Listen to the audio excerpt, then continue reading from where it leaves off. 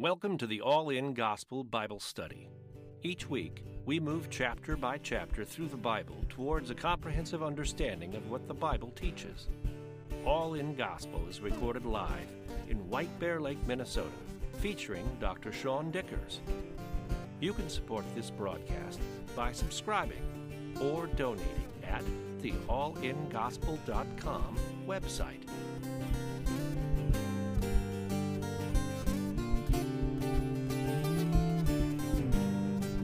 Matthew chapter 4 is where we're going to pick up. Then Jesus was led up by the Spirit into the wilderness to be tempted by the devil. Context in Matthew chapter 1, 2, and 3, we've seen that Jesus comes from a kingly line. He comes from a virgin birth. He was a king born in Bethlehem. He was out of Egypt. He was known as a Nazarene or a branch that comes out of that area. He is not yet a light into Galilee, but we'll get there in this chapter. Chapter 3 shows John the Baptist and the Holy Spirit coming with God speaking as the beginning of something new, a new ministry of Jesus, a new covenant, a new message of what's going on. So as the Holy Spirit descends on Jesus, chapter 4 is the very next event. The next event is his temptation in the wilderness. And according to Luke 16:16, the law and the prophets were up until John. Since that time, the kingdom of God is preached, and every man presses into it. This is the point where Luke says the era of the prophets ends, is when John the Baptist baptizes Jesus. That's the transition into this new era of the kingdom of God, kingdom of heaven. And in the next two sentences of chapter 4, verse 1 and 2, we've got tons of first use words that we need to cover. So the first time they get used in the New Testament, some of them the first time they get used in the whole Bible. So we're going to address spiritual warfare. So really this picks up, I think, if you go back into chapter 3, we'll start at verse 16. And Jesus, when he was baptized, went straightway out of the water, and lo, the heavens were opened to him, and he saw the Spirit of God descending like a dove and lighting upon him. And lo, a voice from heaven saying, "This is my beloved Son, in whom I am well pleased." So that happens before Jesus is tempted. He becomes, the Spirit of God descends on him like a dove, it lights on him, God speaks, the Trinity comes together in this epic, historic moment. If we're not children of God, the next chapter doesn't mean much to us. If we're not, we can't really fight sin or temptation if the Spirit of God isn't working in us. In fact, likely in the flesh, we'll do quite the opposite. We'll embrace sin and let that rule our lives. So this is just one of those kinds of things. God is going to make a kingdom that looks the opposite of what the world has put out. And the world's... Grant, can you move that for me? Satan, in defiance of God, has created a world where everything goes opposite. The strong are in charge. The prideful are conquering. And in this sense, we have a spirit that's going to actually go the opposite. And Satan's going to tempt based on those things. Because Jesus, as God, can do things the way God the Father is instructing him to do it, the plan that God's had all along, or he can do it the way the world would have him do it. And that's kind of the temptations in a nutshell. And it says Jesus was led by the Spirit. We get the pneuma in the Greek. It's a breath of air. In this sense, it's more of a proper noun, or the breath of God is sending him in that way. The Holy Spirit doesn't tempt him. God never tempts us. James 1:13, let no man say when he's tempted that I'm tempted for God, because God cannot be tempted with evil, neither tempted by he any man the same way. So the Spirit leads him into the devil's temptation, but the Spirit itself doesn't tempt him at all. In fact, the word tempt there has gotten a bad connotation, paradzo. It means to test or to challenge, to see whether something can be done or not. We tend to think of temptation as a temptation to sin or do evil. But to be tested isn't sin itself. It's to be tested and survive it is actually a strengthening process, and it's better for us to go through trials and tests than it is to not go through those things. The devil here, another first use of the Bible, is diabolos. It means false accuser, or literally the word means liar or slanderer. A calumniator. I love finding that word when I was looking this up. But the devil is a liar. And so when we translate that into the English, it would be a liar. Also note that this isn't a proper noun. It's the devil, the liar, but it's not the name of the devil in this sense. We'll get Satan's name later in the chapter. And to go out into the wilderness is going to be something that looks a little bit like when God leads Israel out into the wilderness. There's this period that he's going to spend in this space that actually prepares him to do the work of God. So we have the accuser, the slanderer, the liar that's going to lie to Jesus and see if Jesus bites on any of these things. I don't think that Jesus struggled with these things. So one of the things Jesus does is he lets himself get hungry. In verse 2, when he'd fasted for 40 days and 40 nights, afterwards he was hungry. So there's going to be this situation where Jesus is exhausted physically in his humanity, which puts him at his weakest possible point to try to end that hunger or that deprivation that he's put himself through. God often asks his servants, including himself, to deal with sin before doing ministry or doing work. This seems counterintuitive. And I think a lot of Christians do this. They get saved and they immediately want to serve or be in ministry, but they haven't dealt with the sin in their life. And in doing that, Satan can make toys of them and really bring dishonor to God's name when that happens. But God's purposes in testing are for eternal glory, Romans chapter 8. He brought Josh into this situation where he had to deal with sin. If you remember from Judges 6, Gideon had to deal with sin before he went out and did his work. It is consistent through the Bible that God wants his people to set aside or to consecrate parts of their life before they do ministry. So when God tests us, the goal isn't for us to fail, but to find faithfulness in that test. When Satan tempts us, the goal is for us to fail and for us to go through that. But there's no temptation that's over you except such as common to man, but God is faithful, who won't allow you to be tempted beyond what you're able, but with temptation will make a way of escape that you may be able to bear it. So the question in this chapter, when we go through Jesus' temptations, is if there's a way of escape, what is it? And what does it look like for us to overcome temptation? And I think for most of us, this should be just review, but it's good review. So God allows this choice. He creates a world. A lot of people struggle with this. Why would God create a world where people get tempted? And free will necessarily means that there's a choice that goes with it. It's not free will if there's not a choice. So for a limited time, a limited range within God's ordained history, there is a season or a period of testing that is within God's, what he allows. But it's not necessarily that he creates it or that he brings evil into the world when he does it. So verse 2, when he fasted 40 days, 40 nights, afterwards he was hungry. Fasting is, I think, what we think of it, is to go without food or drink, usually for religious purposes. I think of fasting, and I think the broader term for it is to give something up so that we can draw closer to God. And so a lot of times when we're, I think, adjusting or redirecting our life, we can give up some of the things in our life that are from our old life and use that to draw closer to God. And in each of those steps, God can show us new ways to live. To be hungry, penao, is to hunger, to crave, but it has the connotation of to want something extremely badly, even to the point of death. The implication here is that Jesus was hungry to the point of dying. In fact, going 40 days without food, you really are at the physical limits of how long a body can go without food. So he's at the point of death. He's ready to die. There's an implication of starvation there. It seems the testing is entirely dealt with as we go forward based on Jesus' ability to memorize the word and to put the word out there.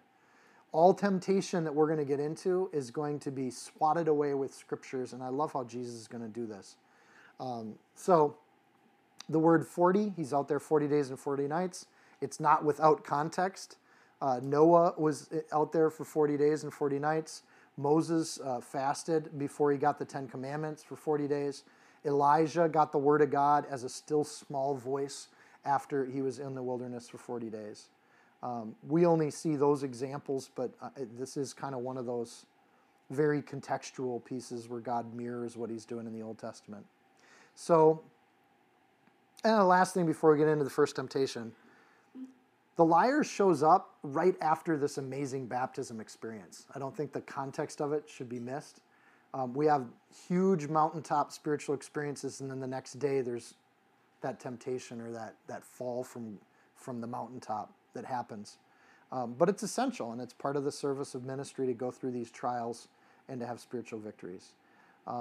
We will get 3 temptations. They are not accidental. Given that Jesus was in the wilderness 40 days and 40 nights, when we look at this account versus Luke's account, there is indication that there would have been tempting throughout that 40 days and 40 nights. But we get these 3, and we get these 3 for a reason, and that is that they're kind of the roots of all temptations. And all sin kind of comes out of these 3 temptations. So verse 3, when the tempter came to him, he said, "If you're the Son of God, command that these stones become bread." But he answered and said, "It is written." We sang that in our song. "Man shall not live by bread alone, but by every word that proceeds from the mouth of God." Verse 3 starts with "now when." We have this idea that it just happens. There's no date or timing that's given here. We don't even know if it's morning or night, which as a Christian, we should always be ready for this kind of moment. It just happens. So to be prepared for temptation is a good strategy. It says "if" is the first word out of the liar's mouth. I think it's interesting. The first word out of John the Baptist's mouth was repent. First word out of Jesus' mouth was repent. First word out of Satan's mouth is "if." So the very first 2 letters that come out of the liar's mouth are actually a lie.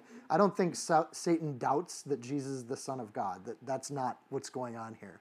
What he is doing is he's challenging that idea that he's Son of God, and that Son of God should be doing or looking differently than what maybe our expectations are, and maybe even what Jesus' expectations were. So "if" is just a sly word that he throws in there.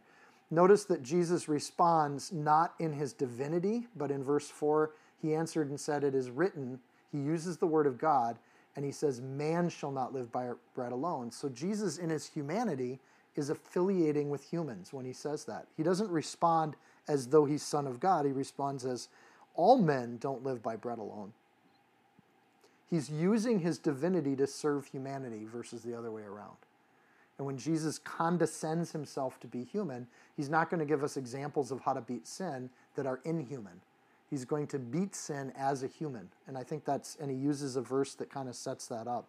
Essentially, Jesus is starving to death, and he's tempted to serve himself and use his divinity to gratify his own hunger. And I think Satan does that all the time. We can be following the Lord and go through financial hardship, physical hardship, health issues, family issues, and Satan loves to cast that doubt on what God's plan is for our life, especially when we're in the worst of it and we're the most hungry. And Satan can come in and say things like, "Well, look at what God's gotten you into. Is this really that great? Why don't you use your will and your ability to take care of this situation? Why wait for God on things? Why trust God for things when you can just take care of it right now in your own strength and your own spirit?" So the devil attacks our thoughts. The tempter came to him and he said, "If you're the Son of God, command that these stones become bread." Sin is in the head, and it's a mental mind-to-mind exercise with Satan, with our flesh, with ourselves, and with God. This battle is in the mind. My dog does not struggle with sin. And he does things that we don't even like. He'll pee in the house. But that's not, for him, he doesn't struggle with that. He struggles to serve his master as we should. But God gave us a mind. And that mind is the thing that's going to struggle with sin in ways that other beasts do not, which makes us uniquely human. He's also, there's so much here. It's interesting that one of the great miracles of Jesus is that he makes the loaves and fishes. Remember? And he feeds 5,000 people. So he uses gifts and talents. He actually makes bread out of thin air. He doesn't even use rocks.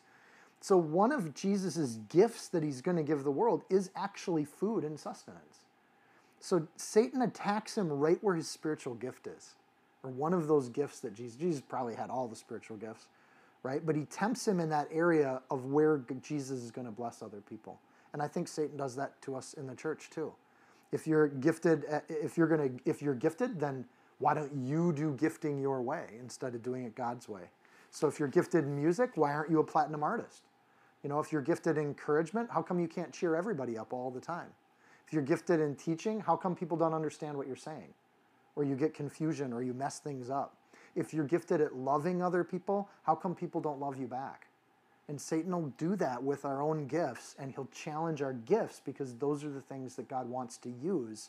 And the temptation here is do it your way instead of doing it God's way, which is, again, the root of sin, right? That self-direction. And I don't think Satan's foolish enough to tempt people that are trying to serve God with things that are overt sin. He doesn't tempt Jesus with the 10 Commandments. Jesus, why don't you go have adultery? Why don't you go murder somebody? He's tempting Jesus with the very things Jesus will do in his ministry. And I think that's a huge aspect of what we're looking at when we do this. If Jesus does this, he can't say that his life was one that gave us a model for how to beat sin, because he's going to use divine powers to overcome his situation. So he answers, Jesus responds.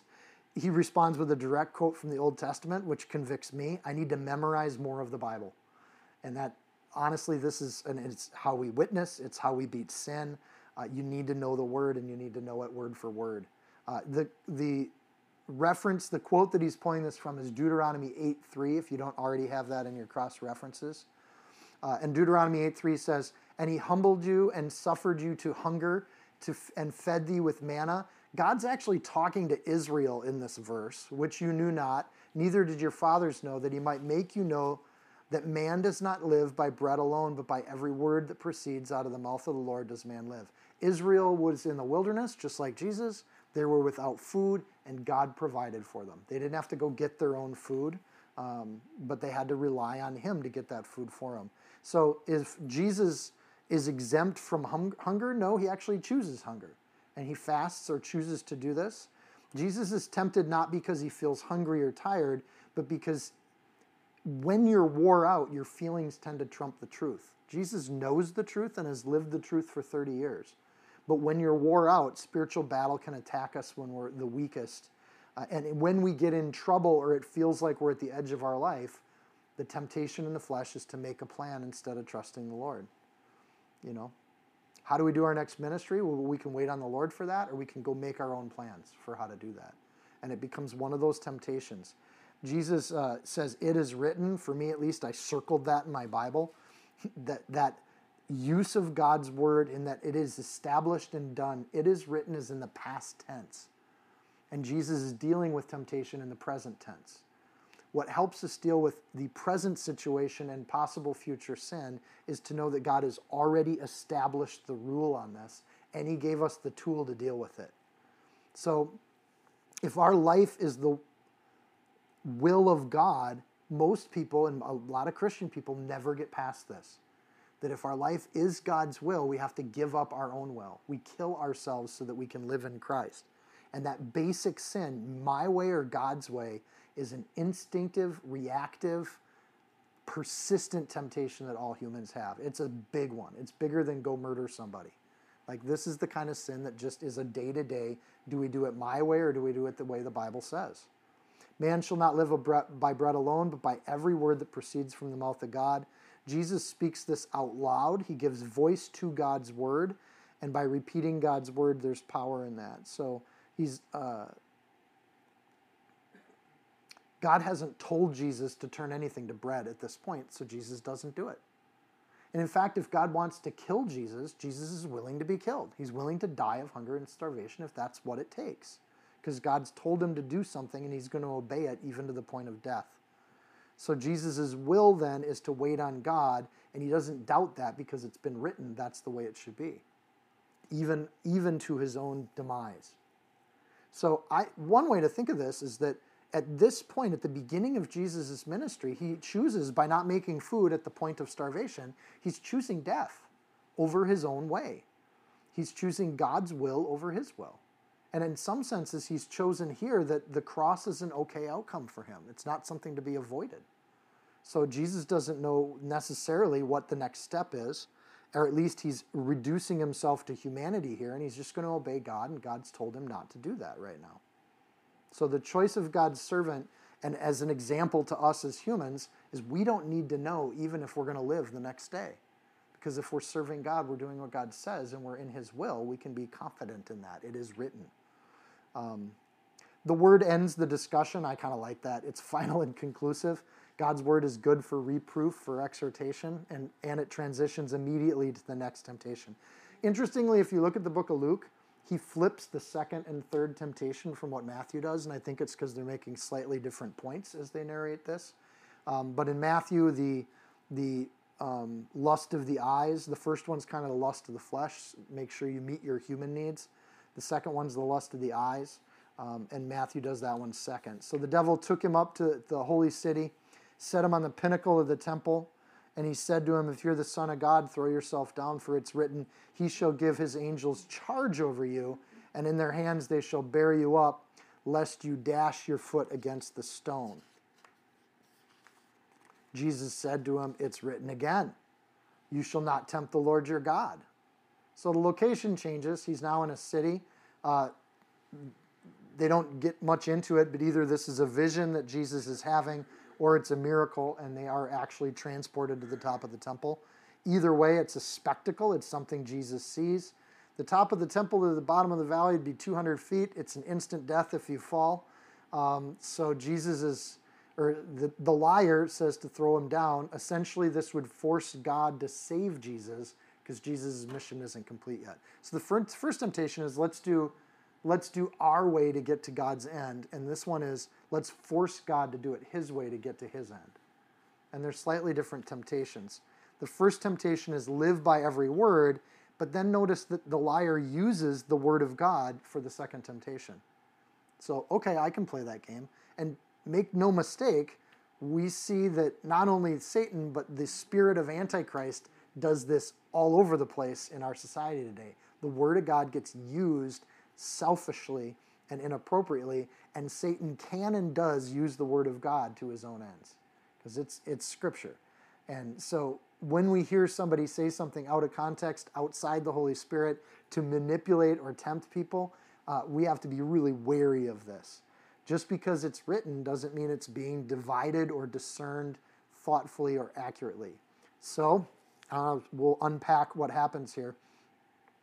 Satan is quoting Psalm 91:12, and he's misquoting it. So quoting a verse and then taking words out of it is not dividing the scriptures accurately. It's not teaching the complete whole counsel of God. It's teaching it, it's picking and choosing is what he's doing. A workman doesn't need to be ashamed of rightly dividing the word of truth, 2 Timothy 2:15. So here it is. Psalm 91:12 says, because you have made the Lord, who is my refuge, even the Most High, your dwelling place. They're on top of the temple, right? So he's brought them to a location, the Most High.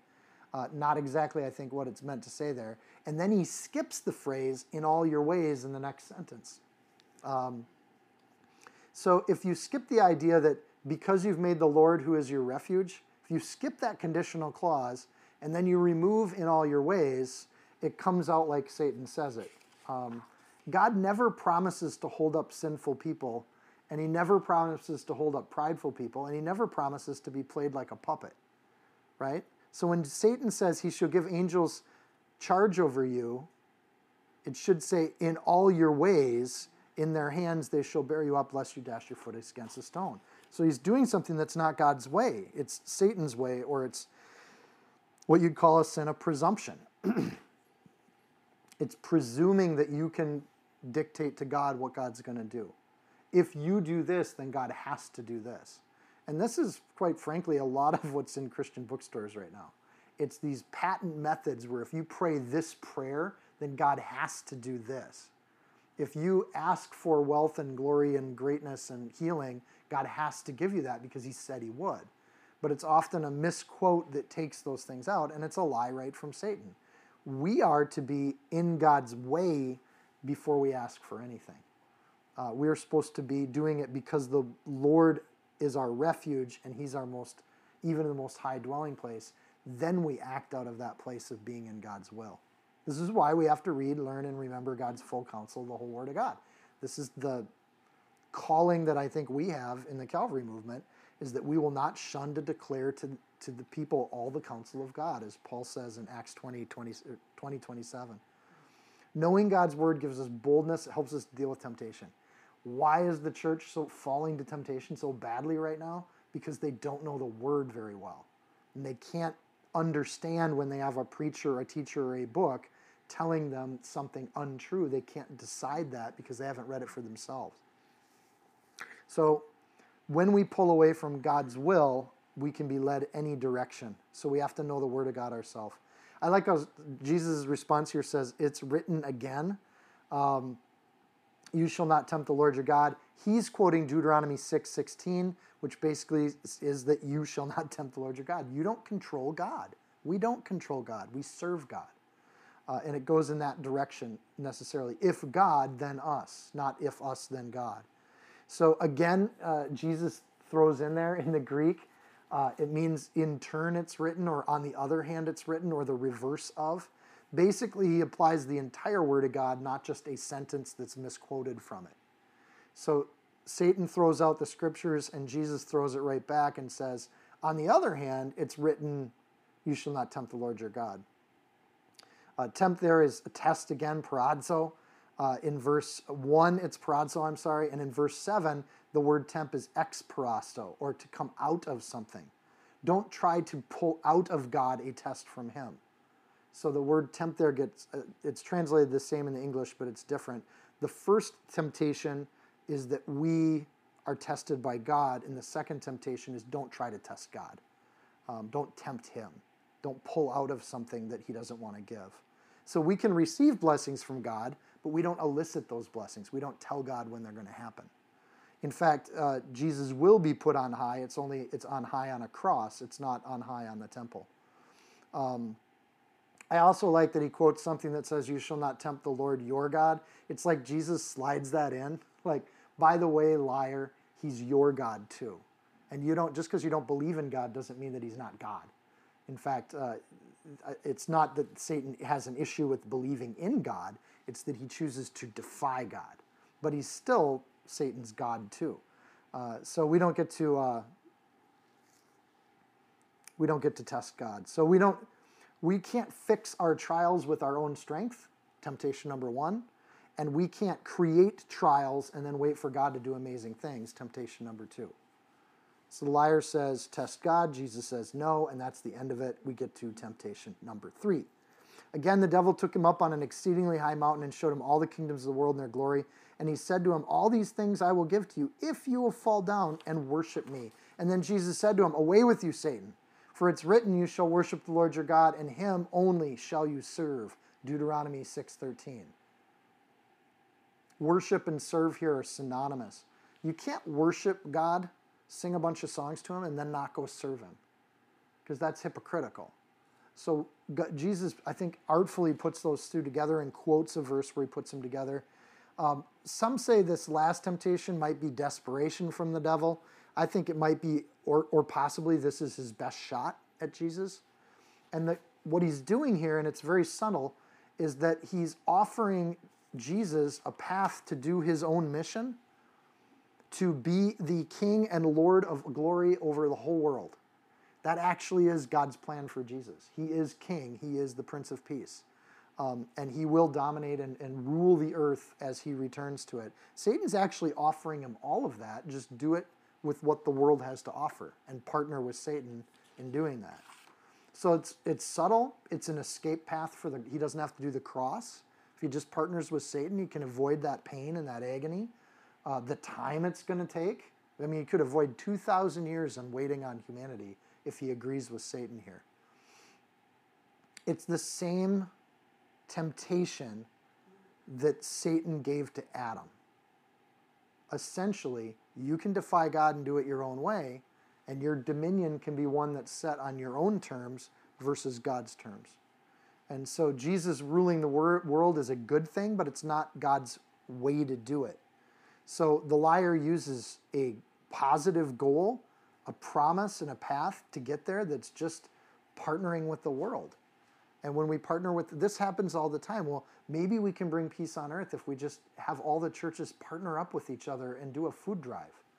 or we can just do these little kind of things that will bring peace on earth. And the truth is, peace on earth doesn't show up until Jesus shows up.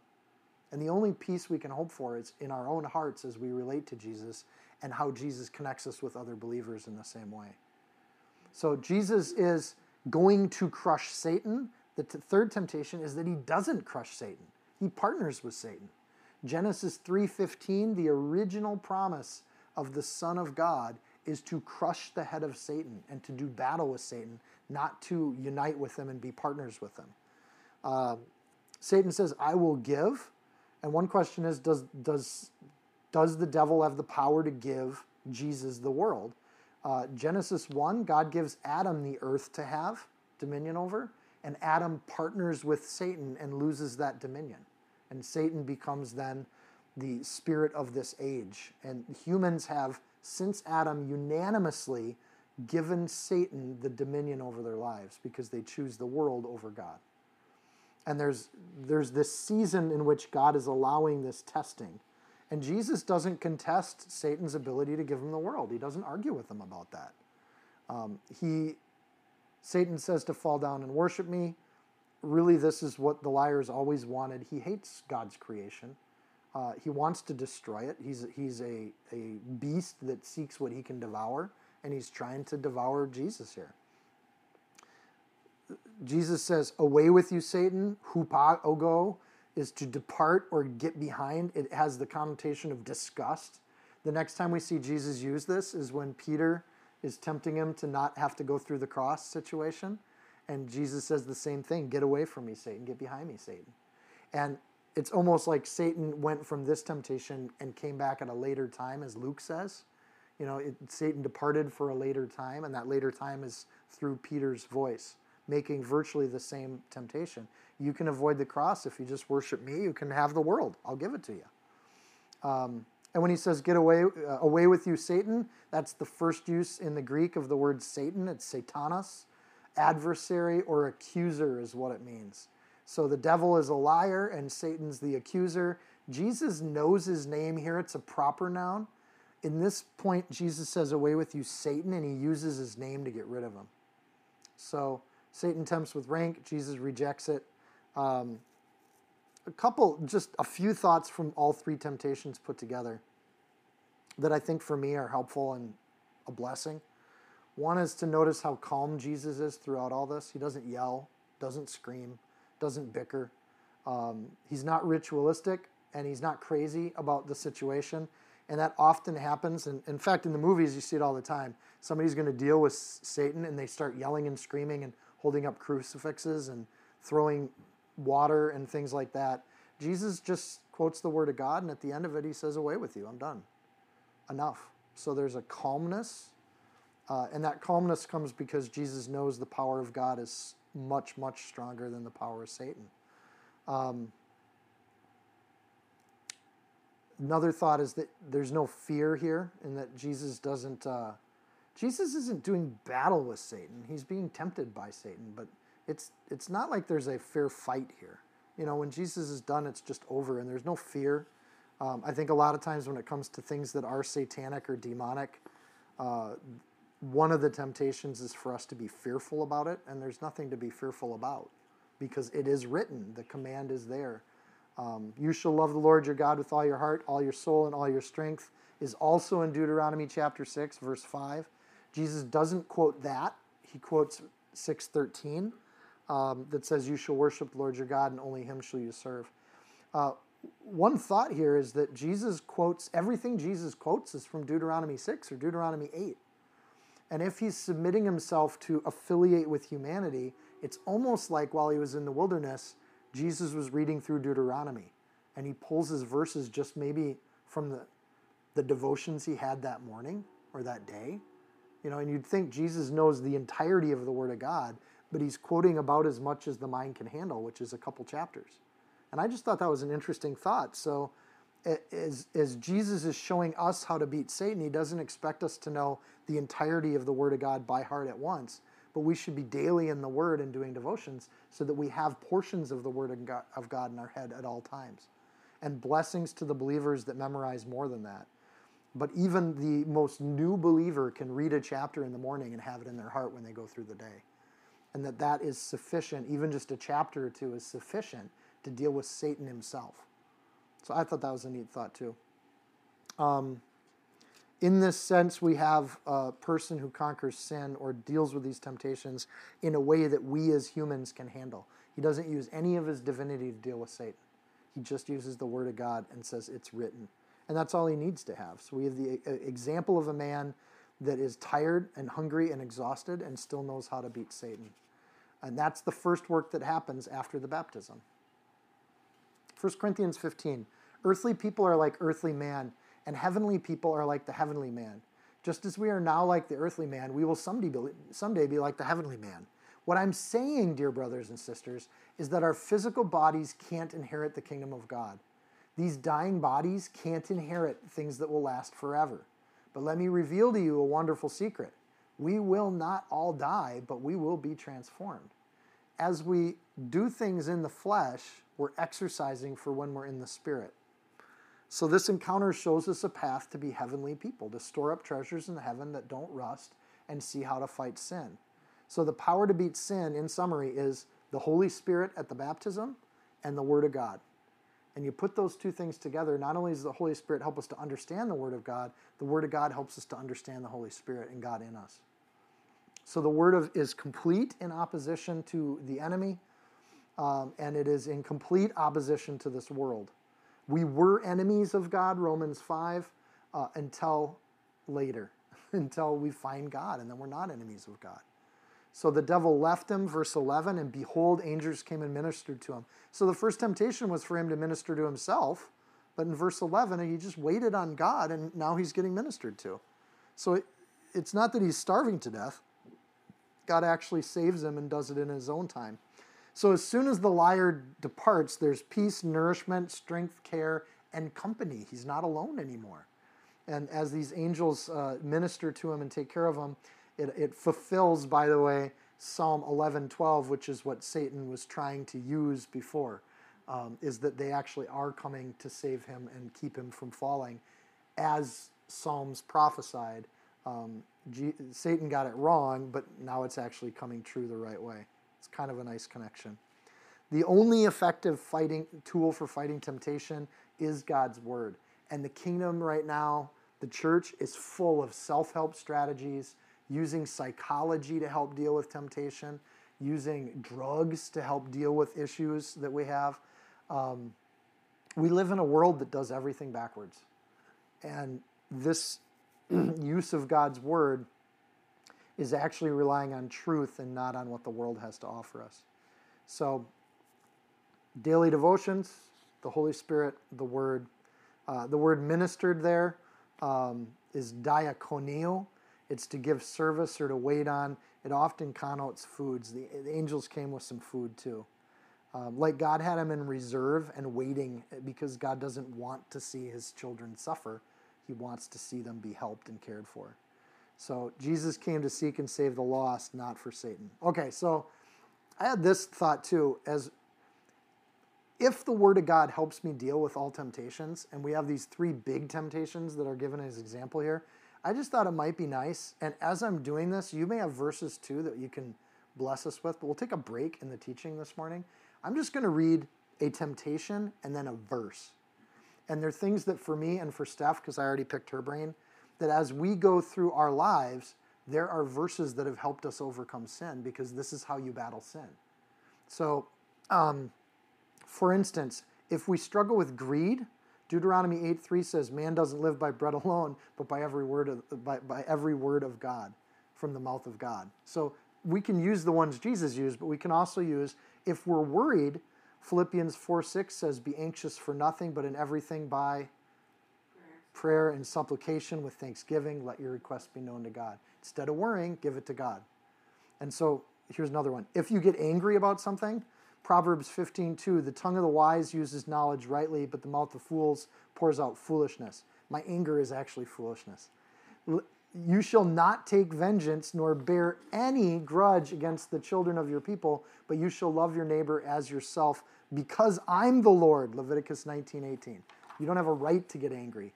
If I'm prideful or if my head gets big, Psalm 147:6, the Lord lifts up the humble, he casts the wicked down to the ground. If I'm ashamed of myself, Romans 8:1, there is no condemnation for those who are in Christ Jesus, who do not walk according to the flesh, but according to the Spirit. Are you thinking of some of your own as I do this? I got a few more. Afraid, 2 Timothy, if I'm fearful, God has not given us a spirit of fear, but a power and love and a sound mind. Or if for lust, do not look after the beauty and do not look after her beauty in your heart. A man is reduced to a crust of bread. Or basically for lust, all of Proverbs chapter 6. Confusion, 1 Corinthians 14:33. If I'm confused about things in my life, what should I do? For God's not the author of confusion, but of peace, as in all the churches of the saints. If I'm depressed, Lamentations, well, the book of Lamentations, but Lamentations 3, verse 20, my soul still remembers and sinks within me. This I recall to mind, therefore I have hope. The Lord's mercies are not consumed, because his compassions fail not. They are new every morning. Great is your faithfulness. The Lord is my portion, says my soul. Therefore I hope in him. The Lord is good to those who wait for him and the soul who seeks him. And it is good that one should hope and wait quietly for the salvation of the Lord. Other verses?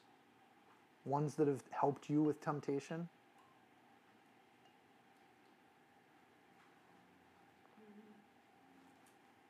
Wisdom. You need wisdom in a situation.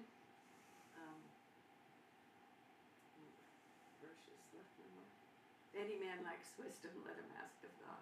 If any man lacks wisdom. Good. Temptation of Satan, Peter talks about it in 1 Peter 5. Your adversary, the devil, walks about like a roaring lion, so to resist him steadfast in the faith. And faith, of course, comes by hearing, and hearing by The Word of God. James talks about it too. Resist and he will flee. Strong in the Word of God, overcoming evil.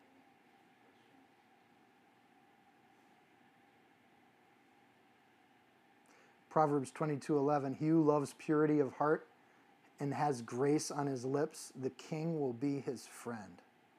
I think part of temptation, what helped Jesus here, was that he saw God's plan and it was simply more appealing to Jesus than Satan's plan. And if we seek purity over our own corruption and love purity, and I think that's what the Word does for me at least, is I fall in love with God's plan. This is what God had in order.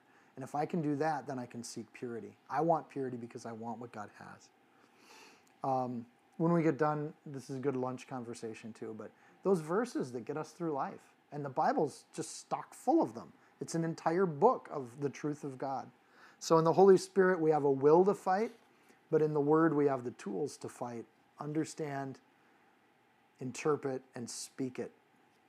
Immediately the story shifts, and we have these big shifts in Matthew. We go from baptism, and then we go to the wilderness, and then John's in prison, verse 12. Now when Jesus heard that John had been put in prison, he departed to Galilee. And leaving Nazareth, he came to dwell in Capernaum. So he moves, which is by the sea in the regions of Zebulun and Naphtali, that it might be fulfilled, which was spoken by Isaiah the prophet, Isaiah 9, verses 1 and 2, saying, the land of Zebulun and the land of Naphtali by the way of the sea, beyond the Jordan, Galilee of the Gentiles, the people who sat in darkness have seen a great light. And upon those who sat in the region in the shadow of death, light has dawned. Light there is a proper noun. It's being used as a name. The light has dawned. Light, and I talk about this when I do Genesis, light has a source and it has a reception. In between, there's just waves. So when we talk about light, we have to talk about an energy source that produces it, or we have to talk about what it bounces off, the difference between the candle and the light bouncing off the couch. So when we talk about light, it is God's revelation to the world that he can be known by man. God is the light, and when he comes in his human form, he actually bounces off, and we can see God in Jesus. The light has come. It says Galilee of the Gentiles. At this point in time, this region we're talking about is largely, or the majority of the people there are Gentiles. And this is where Jesus makes his home. So even these periods in Jesus' life that we would think, like when we just move from this town to that town, we think that's kind of inconsequential or maybe our own will. God tends to use those things as part of the plan. So even in this, Matthew's pointing out that we meet and we fulfill more prophecy even when they move there. Another thought here is John records that on the trip from Nazareth to Galilee, this is where Jesus meets the woman at the well. Matthew skips the story, but Jesus is starting his ministry at this point, and definitely there are stories happening where Matt sums it up in just kind of he moved from here to here. Another thought is, and we know this, when Jesus heard John had been put in prison, he departed to Galilee. And John is put in prison. Herod's territory was Galilee. So Jesus hears from Nazareth of what happens down by the Jordan with John, and he gets put in prison. Jesus actually goes towards the trouble, not away from it. And in this situation, instead of going to Egypt, he's actually going to where John was abducted. So the region had about 204 villages, according to Josephus, roughly 3 million people at this period in history. The Romans hadn't been eradicating Jews at this time, and Gentiles. And he lands there. So another thing is that as he goes from Nazareth to dwell in Capernaum, Matthew sees this as, this is where Matthew's from too. He's from Capernaum. So things start to fall into place really quickly, but it's mostly Gentile people. The light gets shown, and this is where he's going to actually start revealing himself to people. Likely he's going to continue the ministry where John left off. You put John in prison, Jesus is just going to keep saying, repent, the kingdom of heaven is near. So, and that's what he says in verse 17. He picks up exactly where John left off with the exact same message that John had. You can kill the workmen, but you can't stop the kingdom from going on. The work's going to continue. I love that. One martyr goes down and more Christians come in. And it's kind of the way God works sometimes, is that you can stop the person, but you can't stop the power of God.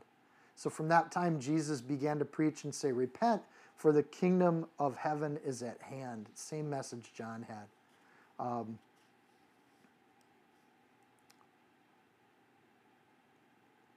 We talked a little bit about that sentence when we were back in that chapter, so I'm going to keep moving.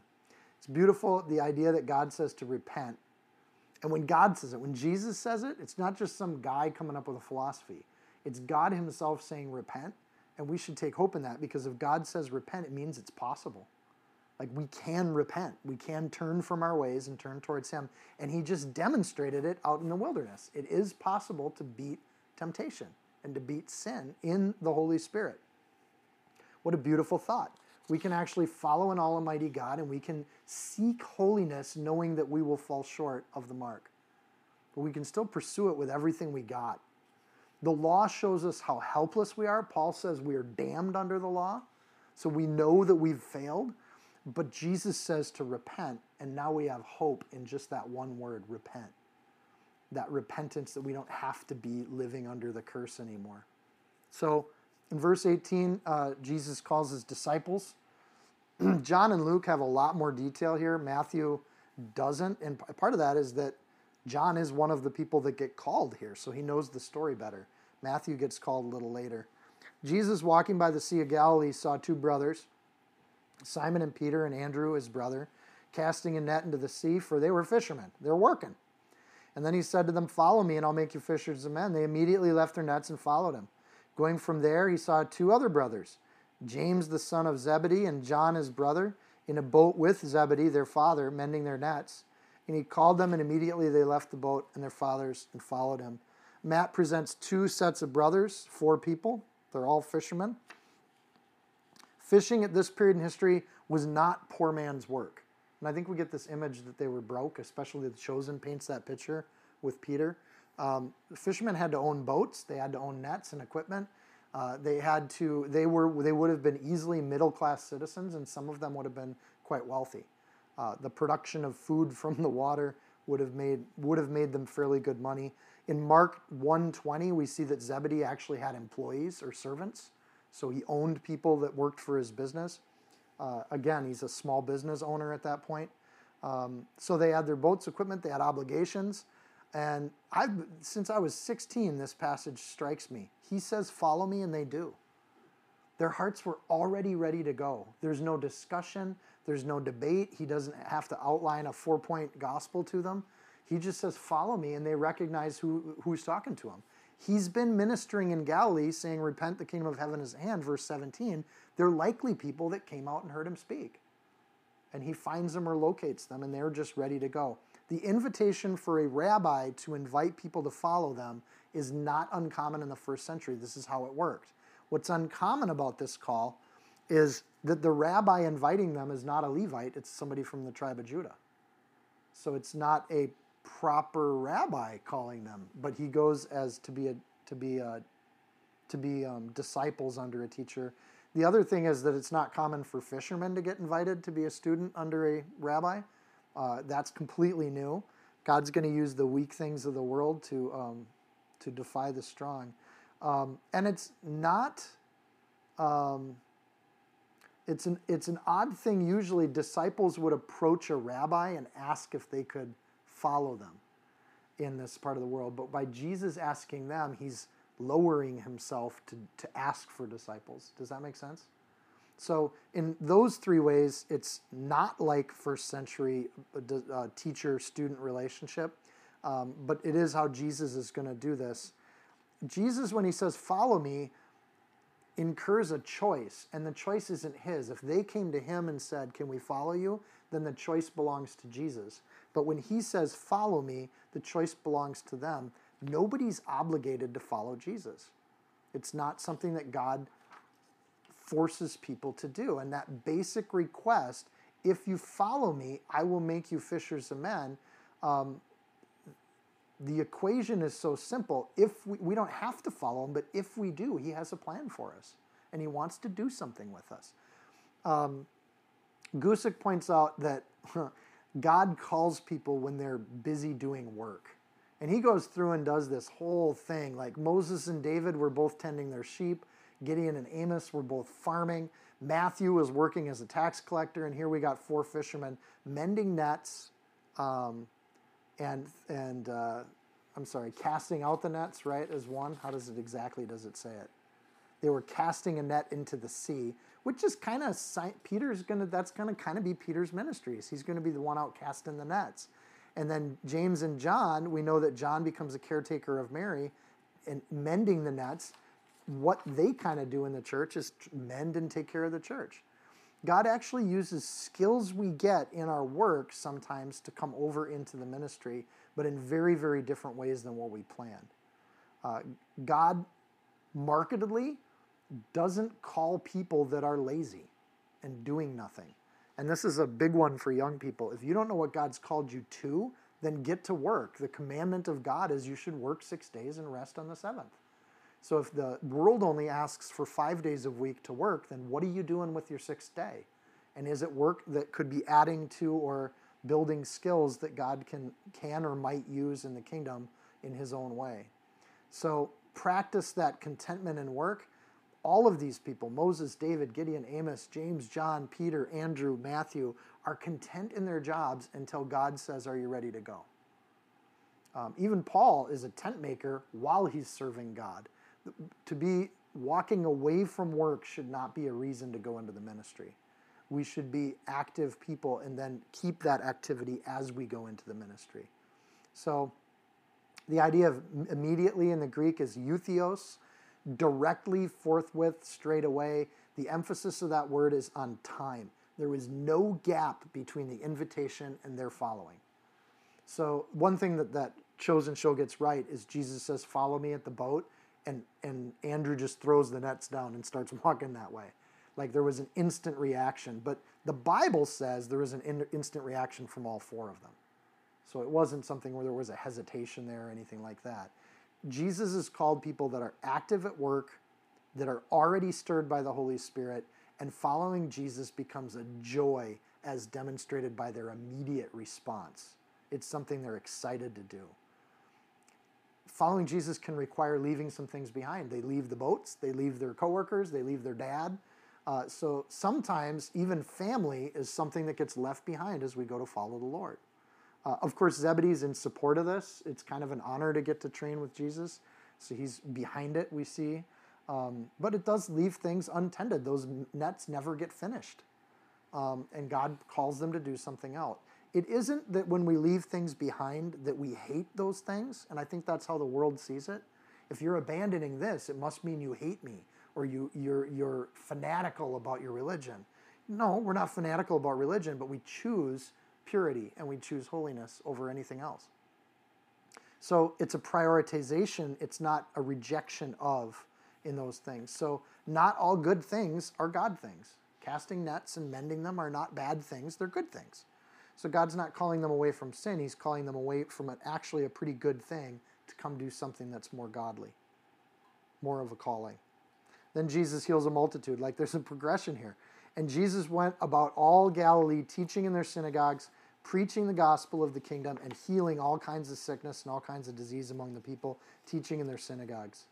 Is one way to, so there's three things. He goes about teaching, preaching, and healing. And they're three different things. And this sentence summarizes the ministry.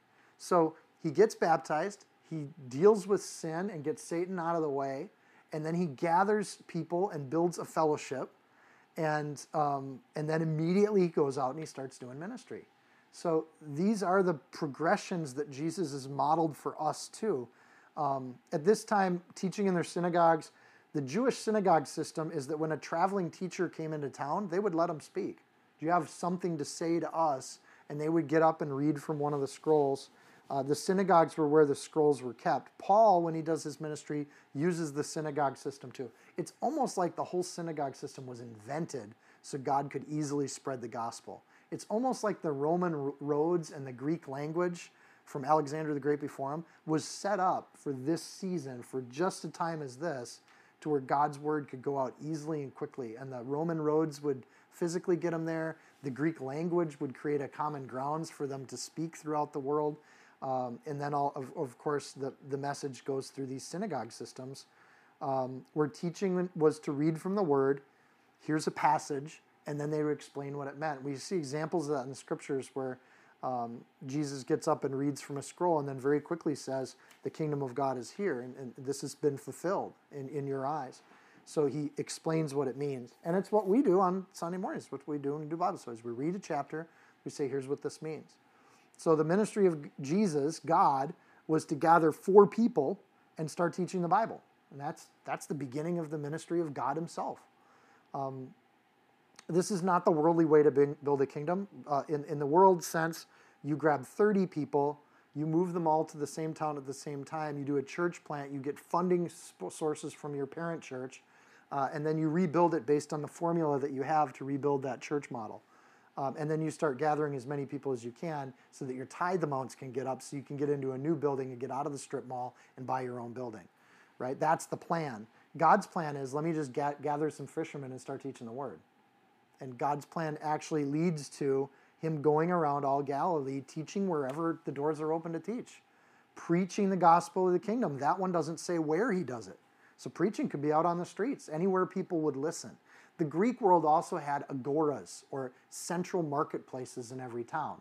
And they were like the secular version of the synagogue. If you wanted to talk to the Jews, you go to the synagogue on Sabbath. If you wanted to talk to the Greeks, you just stand in the middle of the marketplace and get up on a soapbox and start preaching the word. The problem is getting the scrolls out. So you had to memorize the word of God in order to do that out in the agora. So the teaching, didasko, is the same Greek root word for didactic, or to think reasonably, or to use prolonged explanations and doctrinal training. It's to instruct.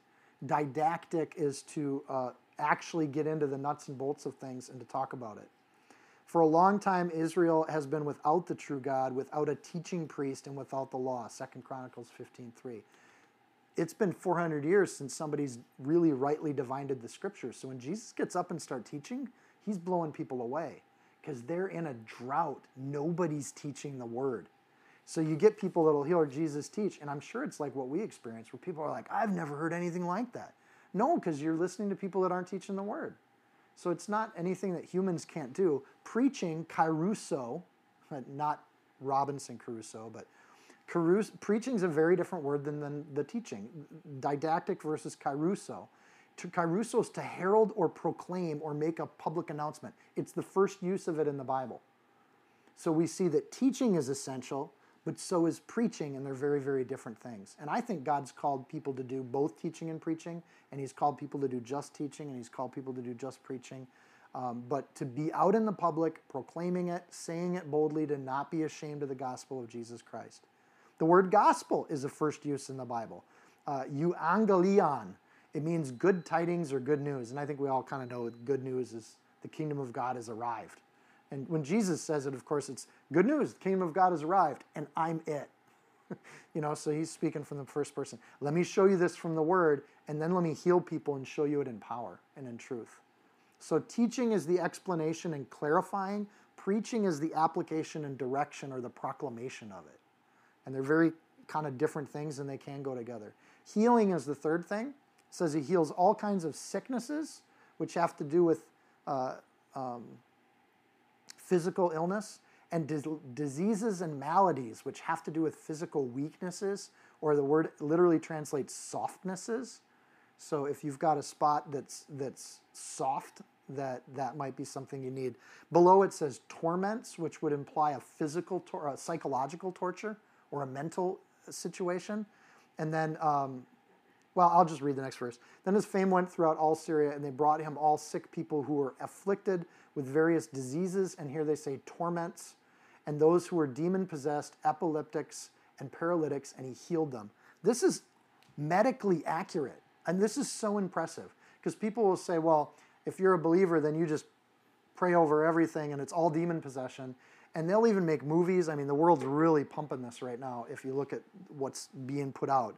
That in history, Christians just prayed over paralytics because they didn't know the difference between demon possession and not paralytics, paralytics, and people that have epileptic seizures, right?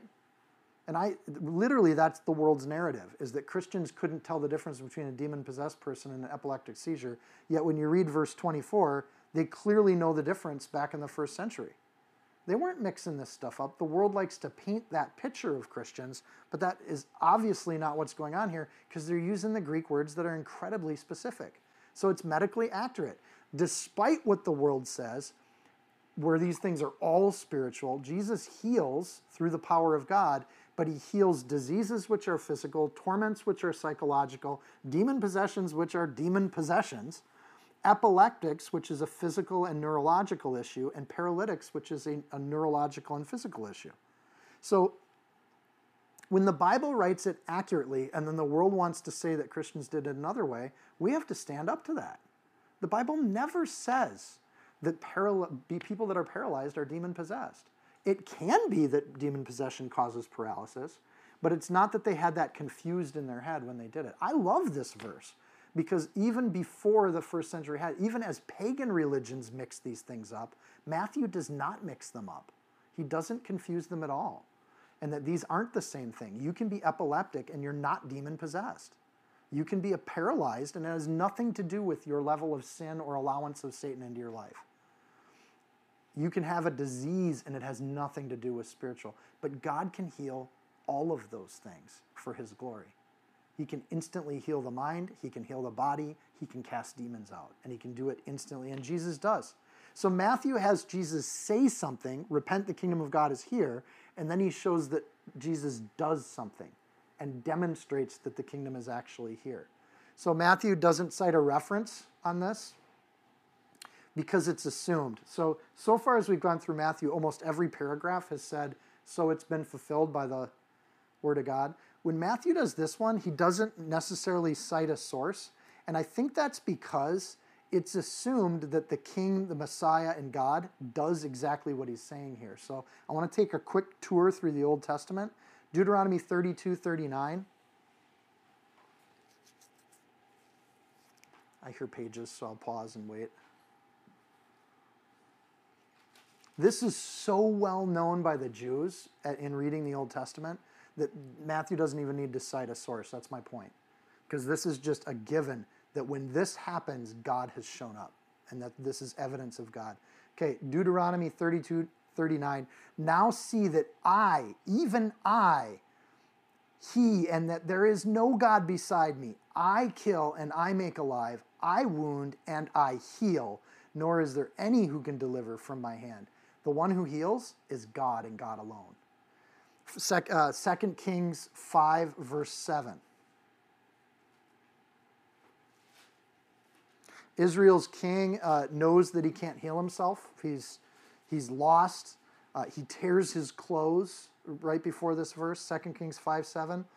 And then he tears his clothes and he says, am I God to kill and make alive, that this man sends me to a man to heal him of leprosy? He goes to the prophet, and the prophet tells him to wash in the river, and God heals him.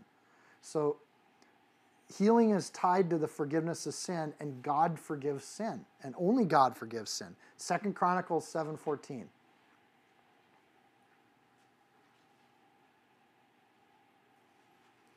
So when does God heal and when does he do it? When he so pleases. But he also gives some direction in 2 Chronicles 7:14. If my people who are called by my name, what's God's name? Jesus. If my people who are called by God's name will humble themselves and pray and seek my face and turn from their wicked ways, which we call repenting, then I will hear from heaven and I will forgive their sin and I will heal their land. So when we see Jesus healing all sorts of diseases, Matthew's citing the whole Old Testament. Like this is what the Jews knew and accepted as part of their belief. I'm going to go to Jeremiah next. Jeremiah 30, and then I'll flip to Jeremiah 33. So we've seen it in the historical books. We've seen it in the law, Deuteronomy, and then we're going to see it in the prophets with Jeremiah. Who's going to heal Israel? Who does the healing? God does the healing, says the Lord. So Jeremiah 30, I'm going to pick up, I'm just going to read verse 17. Again, this whole chapter is just wonderful. For I will restore health to you and heal all of your wounds, says the Lord, because they called you an outcast, saying, this is Zion, no one seeks her. Remember, he's in Galilee, which is an area of Gentiles and Jews. If you go to Jeremiah 33,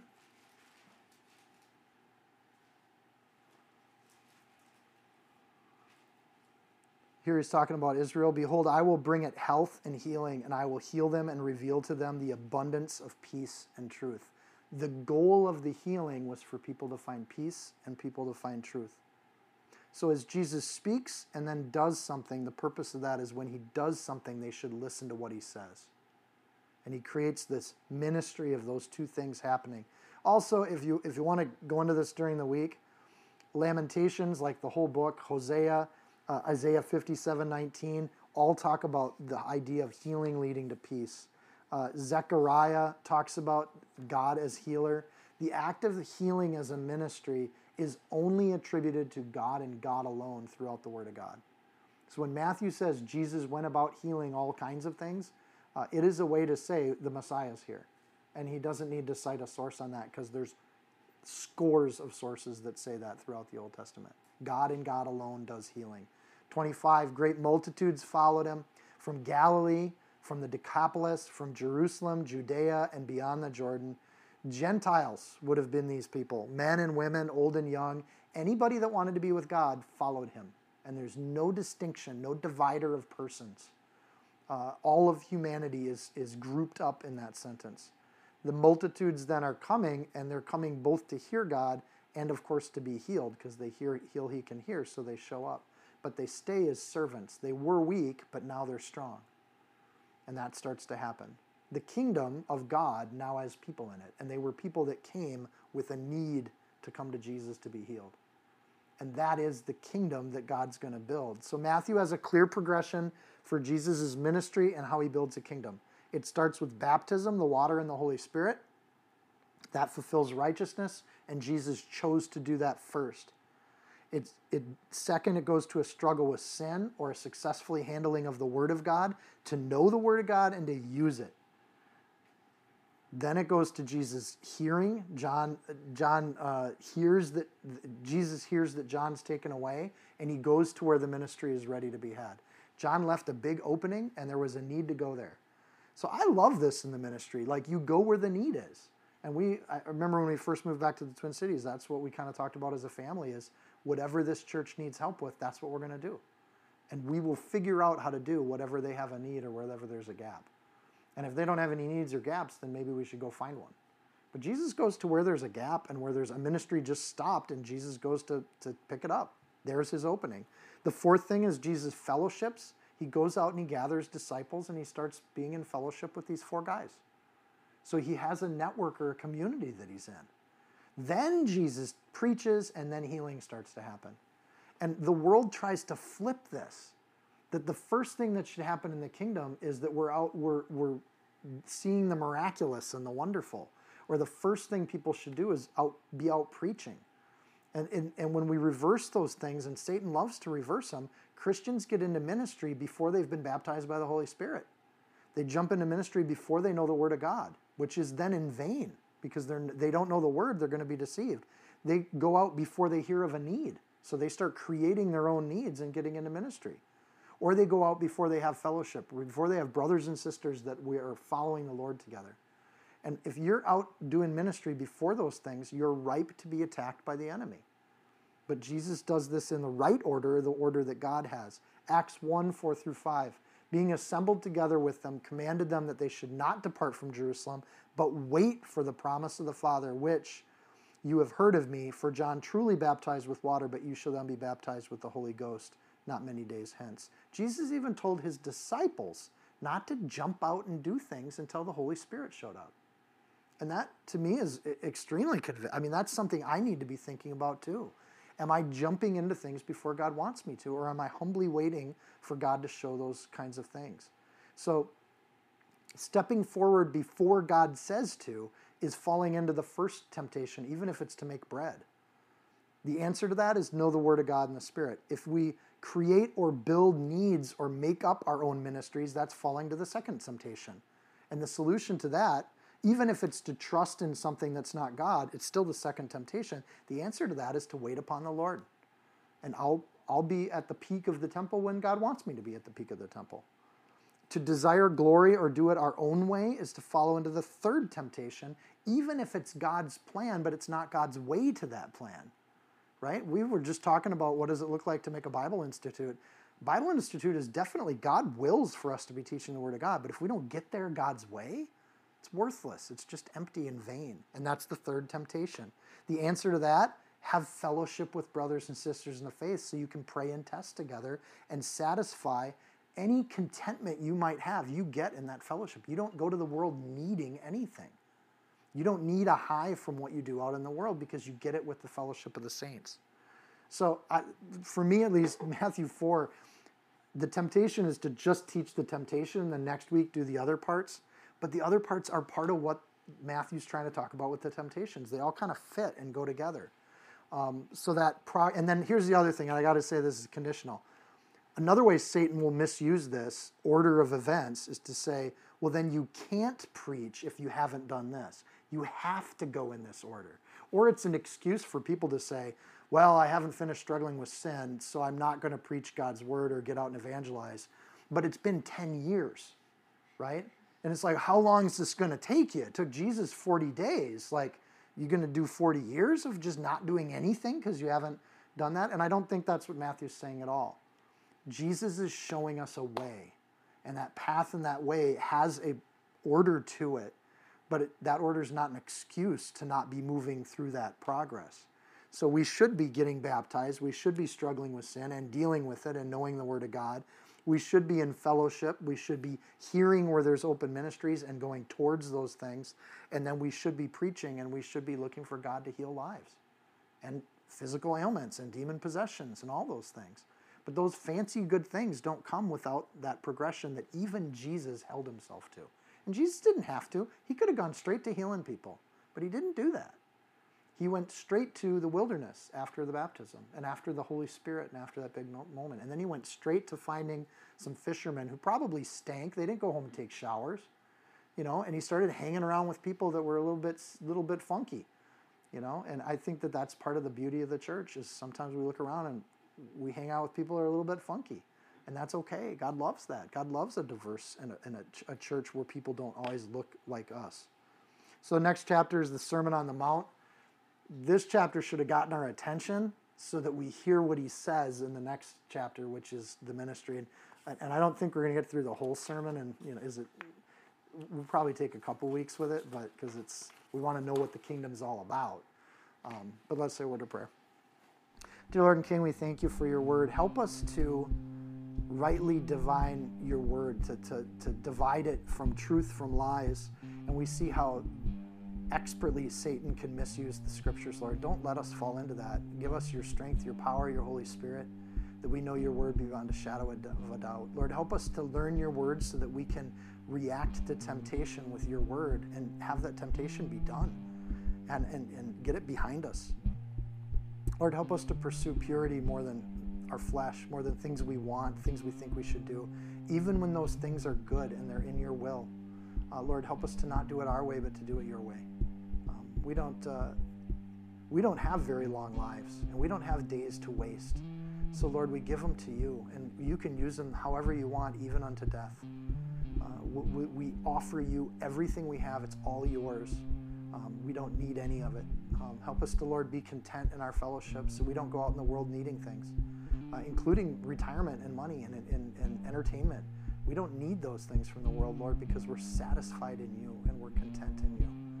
Lord, teach us your way and teach us how to follow you like the disciples did, Lord, that you call and we come. And there's openings and we go to them. And Lord, we just want to do that without hesitation because we trust you. And we trust that your plans are good and not evil. And we want to be part of them. And we just thank you for that amazing blessing you give us to be part of what you're up to. We just thank you for that. We lift you up in your holy name. In Jesus' name, amen.